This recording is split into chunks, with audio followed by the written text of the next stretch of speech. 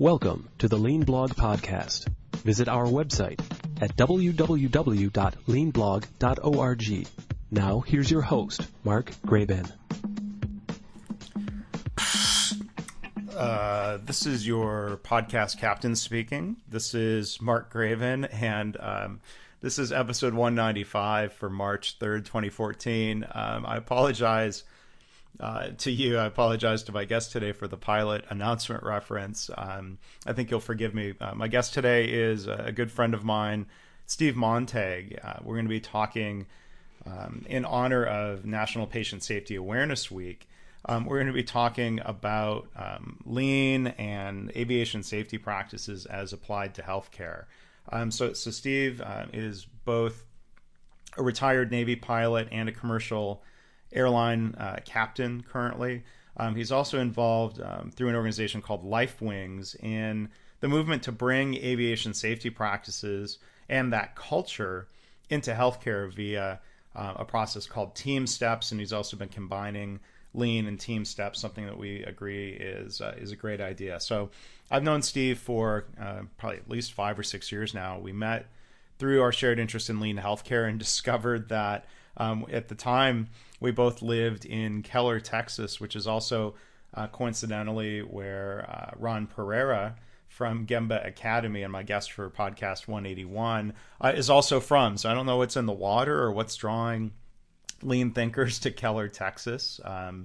But it's always great talking with Steve. This is just our first chance to be able to record something to share with all of you. So I hope you find this interesting. I think we just barely scratched the surface. So if you've got questions or things you would want us to maybe cover in a follow-up podcast, please go to leanblog.org/195 and leave a comment.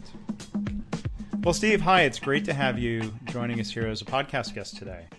Thanks a lot, Mark. I'm glad to be here. Yeah, I mean, we've talked many times. The first time we're recording it here. Excited to have you introduce yourself first off here for the listeners. About your. I think you've got a really interesting background. If you can tell people about it. Sure. Yeah. So I am a former naval officer. I graduated from the Naval Academy in '82 and went to flight school, and I was fortunate out of flight school to fly the F-14 Tomcat. I flew that on the East Coast, and I flew for probably about 5 years on active duty, and then I transitioned in 1989 to the reserves, and I continued to fly in the Naval Reserves until 2003 when I retired. In '89, when I left active duty, I went to work for American Airlines, and so I've been flying as a co-pilot and more recently as a captain for American Airlines since '89.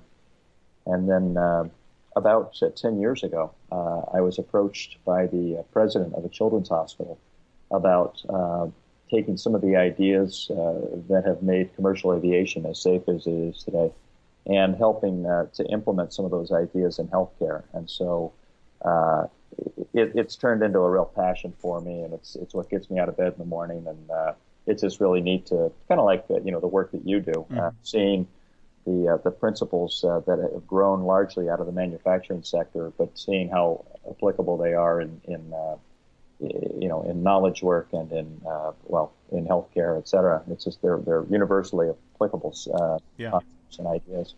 Well, and we certainly, we know, and the listeners, I guess, are learning now that we share that passion for healthcare improvement, and that we've really enjoyed, finding connections between different methodologies here. And before we come back and talk about lean later, some of our listeners might not be familiar with crew resource management. If you can define that and talk a little bit about the history of how that got into healthcare, and then maybe in the course of talking about some of that history, maybe weaving in how you got involved in LifeWings and a little bit about the work that you do there.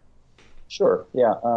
So crew resource management, and for people who are in healthcare, crew resource management is now known as Team Steps. So anytime that you and I say crew resource management, I typically will flip back and forth between the two. But it got its birth in commercial aviation, and in the '70s, we recognized that even though it was even at the time in the 70s, it was much safer to be in an airplane than it was to be in the car on the way to the airport. we still were having accidents, not because our pilots were not very well trained. They had tremendous technical skills, but we had interpersonal communications and leadership and decision-making practices that were no longer adequate. And so we got to the point where we realized that really there were cultural elements that were missing. And so NASA became involved and created a syllabus or some ideas about things that needed to happen. And the airlines themselves each went and developed their own crew resource management program to teach pilots how to be more appropriately assertive and communicate more clearly, to involve team members to make decisions instead of just the old John Wayne command and control, I'll make the decision and you do what I say.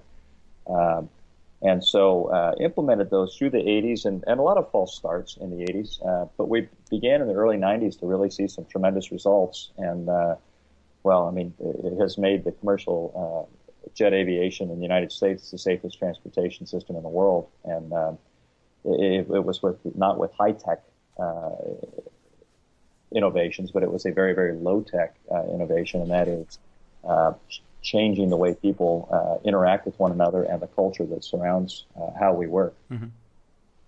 So that was that's the background on crew resource management, and it's still very much a part of my training. Every 9 months, when I go to training at the airline, I get refresher training on human factors and just the basics of crew resource management. It's that important.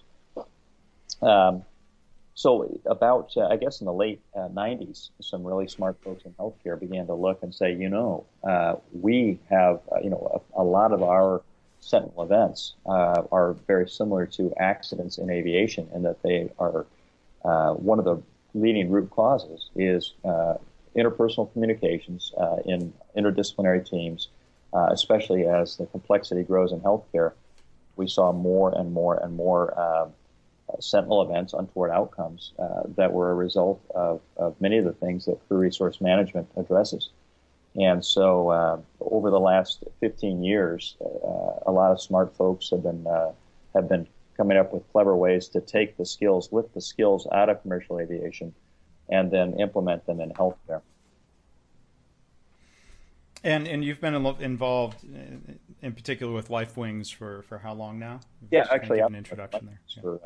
For 10 years, and it's been really gratifying. It began sort of as a fairly low impact on my schedule, and as we began to get more and more work, mostly with academic medical centers, I just, as I said, I have a real passion for it and thoroughly enjoyed it, and so. These days, if I'm not flying an airplane, I'm working with somebody in a hospital somewhere around the world, and like I say, the results are gratifying. So it's a lot of fun. Yeah, and it's just a quick follow-up question. I didn't know the history that, as you mentioned, you said each airline developed their own approach to crew resource management. I'm curious, do you think was that because of differences maybe in each airline's culture, or was it just kind of working independently? Has that come back to become more consistent over time? Or I'm just curious why that developed separately, either good or bad. So great question. I think that it was probably a mix of pragmatism and the airlines did have different cultures. They are a lot more similar these days than they were in those days. But certainly depending on how old how long the airline had been around, what part of the country they flew in, what kind of people they hired, each airline was different. So it would be difficult at that time to create a one-size-fits-all. But then the other part of it, I think, is it's very similar to the lean idea of small trials and. Okay, let's see what works. And so, as the airlines all implemented their programs, some of the programs that were very, very successful, and others were moderately successful. And so, then we had the opportunity. When I say we, researchers had the opportunity to go and look at each system and see what was working well and what was not.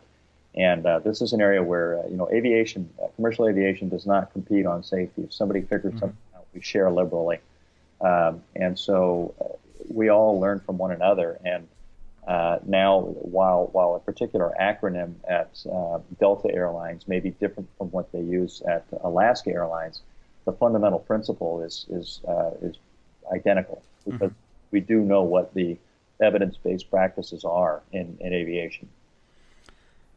So I want to, maybe building on that, talk about now some of the applications of CRM or team steps into healthcare, because I know we've talked before that this is by no means as simple as just going out and buying a checklist or having some carbon copy, cookbook approach to this in hospitals, which seems that is what the airlines did. They were developing their own based on, like you said, some science and some standard principles. Can you comment on that, or just some other thoughts about how this is developing in healthcare and how that's different than it was getting things started maybe in aviation? Well, one of the things that we really surprised us, I mean, you remember, this is a bunch of pilots walking into a hospital, and one of the things that we know is that just conducting training in these ideas, people say, okay, yeah, that makes sense. But then they turn around and say, okay, so how do we apply this in healthcare?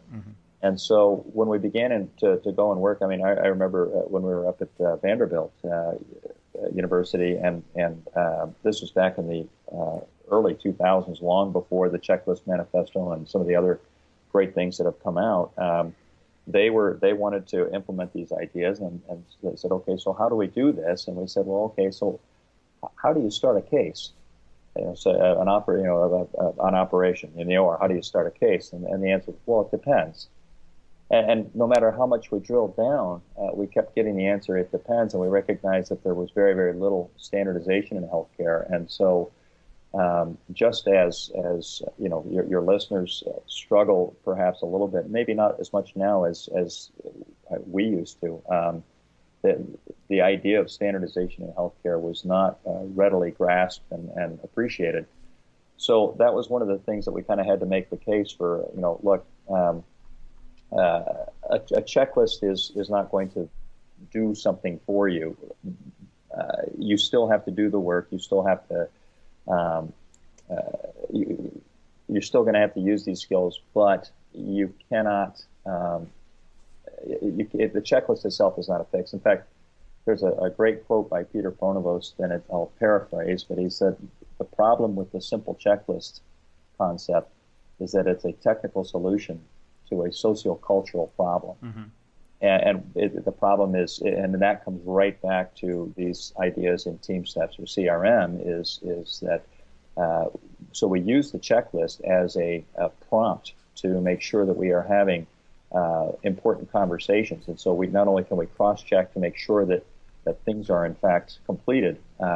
It's not simply a grocery list. It is a prompt. It is a structure to ensure that we each talk about what we have done to prepare for this case, and to make sure that we're creating a forum where people are going to ask questions to clarify information, and that they will to set a tone or an atmosphere in the OR that if at any time you have any questions or concerns, I'm counting on you to speak up. And so we really struggled, one, with getting the idea of standardization across. And of course, as you and your listeners have really helped us out a lot, because people get the idea of, okay, I see how standard work does make things easier and better and more predictable. And so we often, especially if we're working with somebody who is already on their lean journey, we often describe many of the things that we do as, this is standard work for teams. This is a way that we interact with one another in a very predictable way.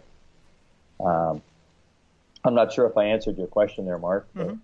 No, and you did, and I think there's a couple of things I'd like to dig a little deeper into. I mean, for one, just reacting what you talk about with standardization. I mean, I think there's still, I think, controversy that comes from misperceptions when we use the word standardized work or standardization in healthcare. I think especially among physicians where people jump to a conclusion that means, well, oh, by standardized, you mean check your brain at the door and be completely rigid and inflexible. I'm like, well, no, of course not. That's not what we mean. But like you said, it provides some structure to make sure that we don't forget things, by using the checklist. One other thing I'd like to talk about here more is some of the structure about how to communicate more assertively if we identify a risk in the operating room. So I think we're still trying to communicate some of those subtleties. I think I saw Captain Sullenberger from now retired from the famous Miracle on the Hudson Landing, and he said checklists were helpful, but they didn't have a checklist that said, here's what happens if you lose both engines due to bird strikes right after takeoff and you're considering having to possibly land on a river. He said that the thinking and the judgment was between he and the co-pilot figuring out which different checklists to piece together to allow them to do that problem solving and decision making more quickly, which I thought was a really fascinating point. So I'm curious your reactions to that, maybe before we come back to healthcare, from your perspective as a pilot, your reaction to his recounting of that. So you've hit so many things. Going to Sullenberger's event, US Air 1549, the Hudson River landing. You're right. I mean, I've watched that reenactment hundreds of times, and there's just so much there. You're right. They're skipping from this checklist to that checklist. But they had something standardized that they could fall back on and say, okay, I know that I need to get this piece done, and I know that this checklist will help me get this piece done. Once they had that part done, then they set it down and they said, now I need to do something else, and I have another standardized way that I can get this done. So it freed their mind up to, from the mundane task of what's the correct sequence of events to accomplish this, and allowed their critical thinking skills to be still very readily available. And especially Sully was doing a lot of big picture thinking. Where's Teterboro, which is another airport over there in New Jersey, thinking I might be able to get over to there. And right. He was going through, he was trialing so many different ideas, and the reason he could do that is because they, in a very, very short period of time, they fell into a script: my aircraft, your aircraft. And that, even just something as simple as that, so in healthcare, my patient, your patient, those simple words just speak volumes about what is your primary responsibility, your secondary responsibility, what is my primary responsibility, my secondary responsibility. Yeah. And you can drop into roles with just a simple script like that, and and so Sully said, you're trying to get the engines relit, I know that, and you're running these checklists, and I'm trying to think through this big picture problem while we try and get the engines started. But neither one of them completely dropped the other role either. Right. Sully was still helping to start the engines, and Jeff Skiles, the co-pilot, was still thinking big picture stuff. And he came up with a couple of just really solid recommendations in there as he was fulfilling his primary responsibility. So that's a great example of how the standardized work fits in so well, or this idea of standardized protocols fits in so well with completely unpredictable situations, and it gives you something to fall back on, so you are communicating very effectively. Yeah, and so as you were saying, they were handing off my aircraft, your aircraft. Some of the awful stories that you hear back in the day before crew resource management was developed is that the scenario of a pilot and a co-pilot are each doing all these different things, and nobody was keeping track of the altitude. Right. And then and clearly that didn't happen here. Or if somebody, let's say if the co-pilot had a concern about altitude, they might not have spoken up. And so to build on that and bring it back to healthcare setting, I was able to set in a couple of years ago on I think it was a half-day class that LifeWings did with a hospital. And as we talked about afterwards, the thing I was really impressed by that was new to me, was not just checklists, because people out there in the lean methodology would recognize that as a form of standardized work that guides your work or confirms your work. But the thing that really impressed me was that standardized way of speaking up based on experience of how to speak up in a way that would be more likely listened to. Right. So I was wondering if you can tell the listeners a little bit about that approach, and especially how that applies, say, in an operating room setting. If you have a surgical tech or a circulating nurse, why would they have trouble speaking up, and how does this method teach them a better way? Sure. And you really zeroed in on, okay, in my opinion, I think there are a lot of benefits to the entire package of skills and techniques that TeamSteps or CRM bring into healthcare. But if I was going to pick the one that I think is the most important, it is a standardized way that I can be assertive without being aggressive, and that you recognize, oh, I see what he's doing. He's making an assertive statement here. I might be missing something, and it removes me and you, or any potential perception of adversarial relations. It removes you and me from the equation, and we're zeroed in on okay, what is the problem? What is going to happen? So if I'm doing my count, or if I'm the circulator, and I think we're missing the tip of the catheter, I understand it's not only do I know how to speak up, and I'm empowered to speak up, but I'm held accountable for speaking up. That's part of my job. Part of my job description is to speak up when I think another member of the team is about to make a critical mistake or is missing something. And so I'm the circulator, and I'm going to say, hey, I think that the catheter tip is missing. Now, most of the time, just a simple statement like that is going to fix the problem. But every once in a while, I mean, Mark, you can probably identify, every once in a while people are tired or fatigued, and or they are stressed, or they're thinking about the next case, or for whatever reason, they ignore the statement. And so now this person, let's say I'm the circulator, and I'm the one who thinks that this catheter tip is perhaps still inside the patient, and we're getting ready to close. You can see that this is a very stressful situation for me. Okay, well, I was just told that, it's not in the patient. Do I continue to advocate? Well, the tip is missing. What does the patient want? What does the patient's family want? Figure out where it is, and so they're counting on me to make some kind of a assertive statement, and for it to be heard in the context of, this is not about who's right and who's wrong. Let's talk about what's right and wrong. And so there's a 4-part assertive statement that is an effective stop the line statement when perhaps hierarchy or any other of the, any fatigue, stress, anything like that is becoming an impediment to that communication, and it has to get through. So the first part is you call their name. You call them by name, and especially if it's somebody that you work with all the time, perhaps, and you're on a first name basis, perhaps you add their title. So Nurse Susan or something, to get their attention, and that's going to snap them around. And then you make an I statement of concern. I'm concerned, because that tends to deflate any perception of adversarial relations. Now you clearly state the problem, and then propose a solution in we or let's language. And so what you did in the class that you attended, Mark, is you practiced making that kind of an assertive statement, and where I think is particularly helpful so if you have created standard work with an organization, if your listeners that created some standard work, and it requires, and I walk in and I see that you are not in compliance with standard work. You are blowing it off. I know, but I have my own way of doing it.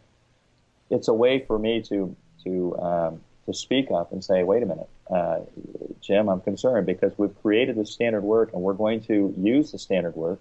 And if it's not working well, then we're going to continue to iterate to make sure we do get it. So it's always the best way to do it. Let's break out the standard work card, and let's go through it. And do it this one way. And if you have some ideas, let's add those in and let's change it and make it better. So I think that kind of an agreement among all of the stakeholders, all the disciplines, all the professions, that we owe it to the patient and their families to instill a culture where it's not just okay for us to have these types of conversations. Right. We must. Well, and the one thing I really liked about the approach was the statement of, I have a concern, because I think Lean teaches us to try to recognize and state facts more so than just opinions or assumptions. And I was taught in the class, when you say, I have a concern, that's a factual statement that really can't be argued with. Right. And it could turn out that I had a concern. It turned, and that concern is resolved because the catheter tip is actually there, and I just didn't see it. Right. Right. Well, and I think actually you've hit upon another important part of this is part of the culture also is that when somebody speaks up and it turns out that they're incorrect, you say thank you. Yeah. Thank you for speaking up. I'll tell you, I mean, in my own personal life or professional life, believe it or not, one of the most difficult things to do when you move from the right seat to the left seat is drive around the airports, because especially back in the old days, every airport labeled their taxiways differently, and we've done a lot of standardized work on that, and there's standardization on that. And so, but there's still every airport's laid out differently. And so getting from the gate to the runway is really an important task. And I mean, up in you and I are both from Detroit. There was an awful accident up at Detroit Metro Airport, where they got lost and they taxied onto a runway with heavy fog, and there was a terrible accident. And so you want to get that right. It's mundane, but you really want to get it right. Well, after I checked out as a captain, I mean, I hadn't been. I was probably 4 or 5 months in the left seat, and we were taxiing at DFW Airport, and my co-pilot challenged me and said, "We're supposed to turn here." And so we obviously, we stopped the brakes. I thought we were supposed to go up to the next taxi, but stop the airplane, call the tower, and it turns out that I was correct. But I turned to my co-pilot and I said, "Thank you for speaking up. Keep doing that." And so that's how you keep that culture moving forward. So when I challenge you on standard work and you say, "Well, no, it's been updated. See, this is the new." Okay, I'm sorry. No. Thank you. That's how we that's how we make this work. And so it does deflate some of the ego, perhaps, and it really focuses us on what's right and the facts. Yeah. Well, and like you said, I mean, what's right for all the passengers sitting behind you, what's right for the crew, what's right for yourselves, and like you said, in the operating room, that question should be coming from the perspective of what's right for the patient. The patient would want us to make sure that we have enough units of blood before we start the procedure, and if it turns out we did have enough, I think that's a big cultural difference for someone to say thank you for asking. And so, you mentioned culture early on. I want to come back to this. I mean, it's how do you address it when you go into a hospital where it's one thing to say you're empowered, but people still might be scared to speak up, or what happens if somebody speaks up and the doctor does not listen or does not respond constructively? Are there expectations that you're setting or that you're signing up senior management for, whether that's chief of surgery, chief medical officer? At what level do senior leaders really create that environment to say, well, if you don't respond properly, I mean, would they leap to say, well, we'll take your privileges away, or how does that play out generally? So that's a great question, and we didn't, again, back in the early days, it didn't occur to us that we needed to do that, but we did figure it out because somebody would take the training seriously and would speak up, and then they got smacked down and abused, and hey, I'm not doing that anymore. So, one of the first things we do is we teach the course that you just discussed to the senior leadership of the organization, the executive level, the CEO, COO, chief medical officer, chief nursing officer, and then typically they'll begin in a particular department. So the chairs of the appropriate specialties, and then the department managers and such. So we teach the leadership the course, and then we continue. We have actually a 2-day offsite, if you will, where we go through those types of scenarios, and they create, they come to a consensus policies and a philosophy of, okay, if we're going to do this, this is how we're going to do it, and this is why we're going to do it. And so, and if we're going to do it this way, then we need to have policies in place to make sure that we actually are successful. So it is, and one of our guys has a great saying. People are watching. They're watching to see how the leadership of the organization responds, because it's not just that one person who's going to learn the lesson. Everybody's going to learn the lesson very quickly as to whether are we serious about this change in our culture. Right. One other thing I want to talk about here, and we've got a couple of minutes. I mean, we could maybe we can do a second podcast at some point down the road. I did want to talk a little bit about how you're combining lean methodologies and team steps and into what you're calling lean steps. I'm curious if you can talk about, kind of practically speaking, what some of the synergies are. You and I have agreed for a long while here. There's a high level of kind of conceptual and philosophical overlap.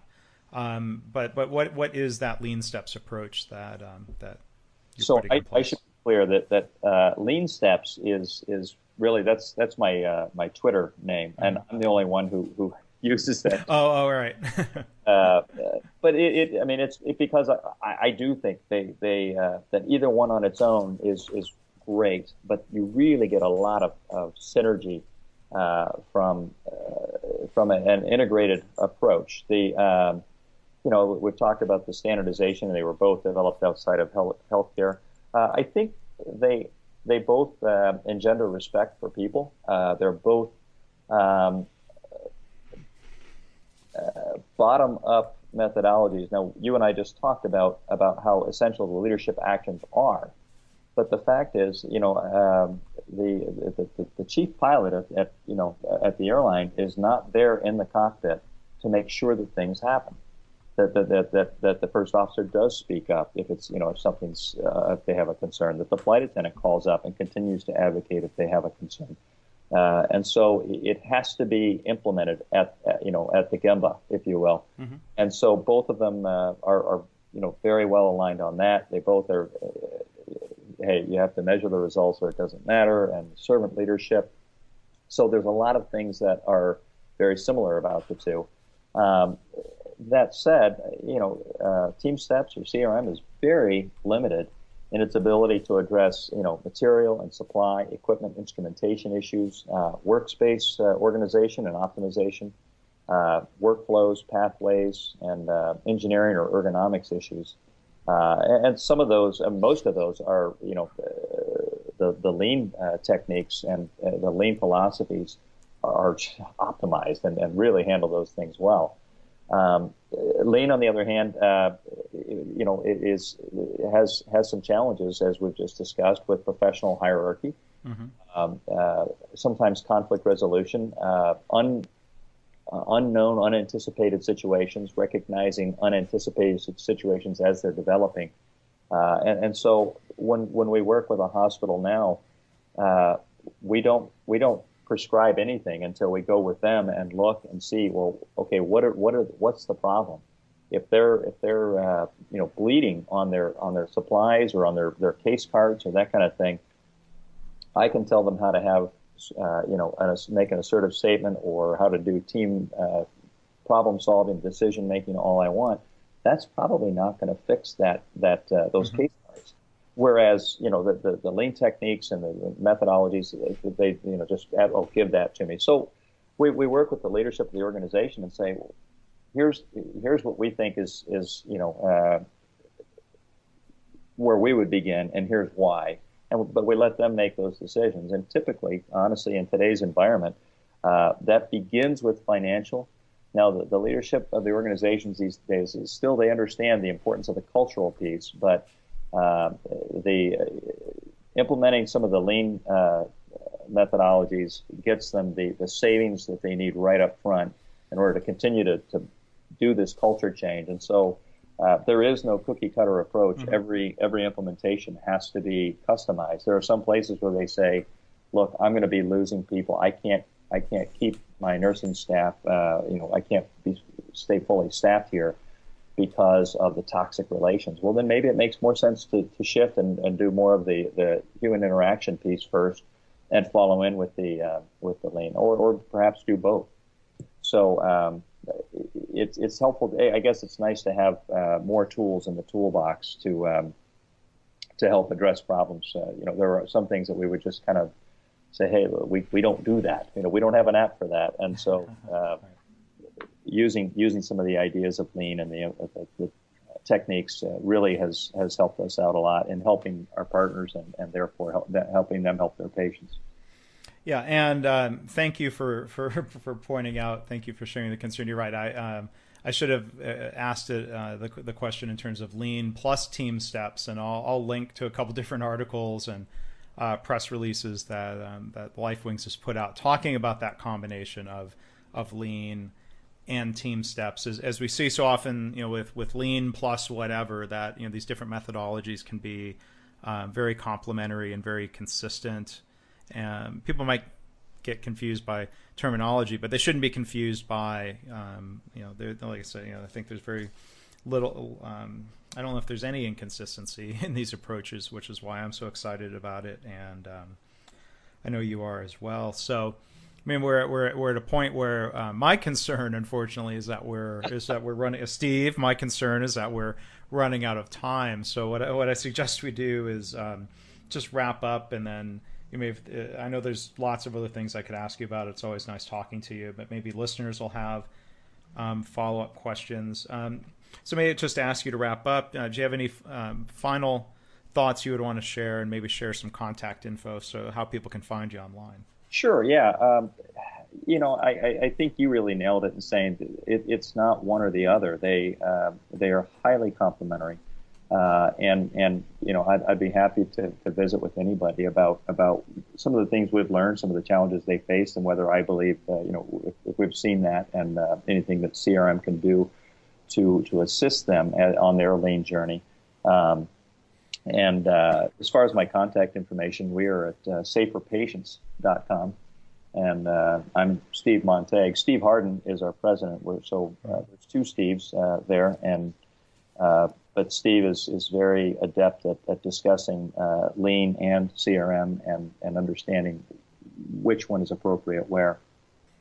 Well, good, and I'll post links to the website and to your Twitter account, which is @LeanSteps, and with 2 P's, and people can find you and hopefully reach out. So as always, it's always fascinating to hear what you're working on and to learn about the background with aviation safety, how that's being applied and how it's being combined with manufacturing practices. So really exciting times, and thank you again for talking about it here on the podcast. Well, Mark, thanks for making the assertive statement, and thanks for having me on. I'm a big fan. I appreciate it. Okay, well, thank you.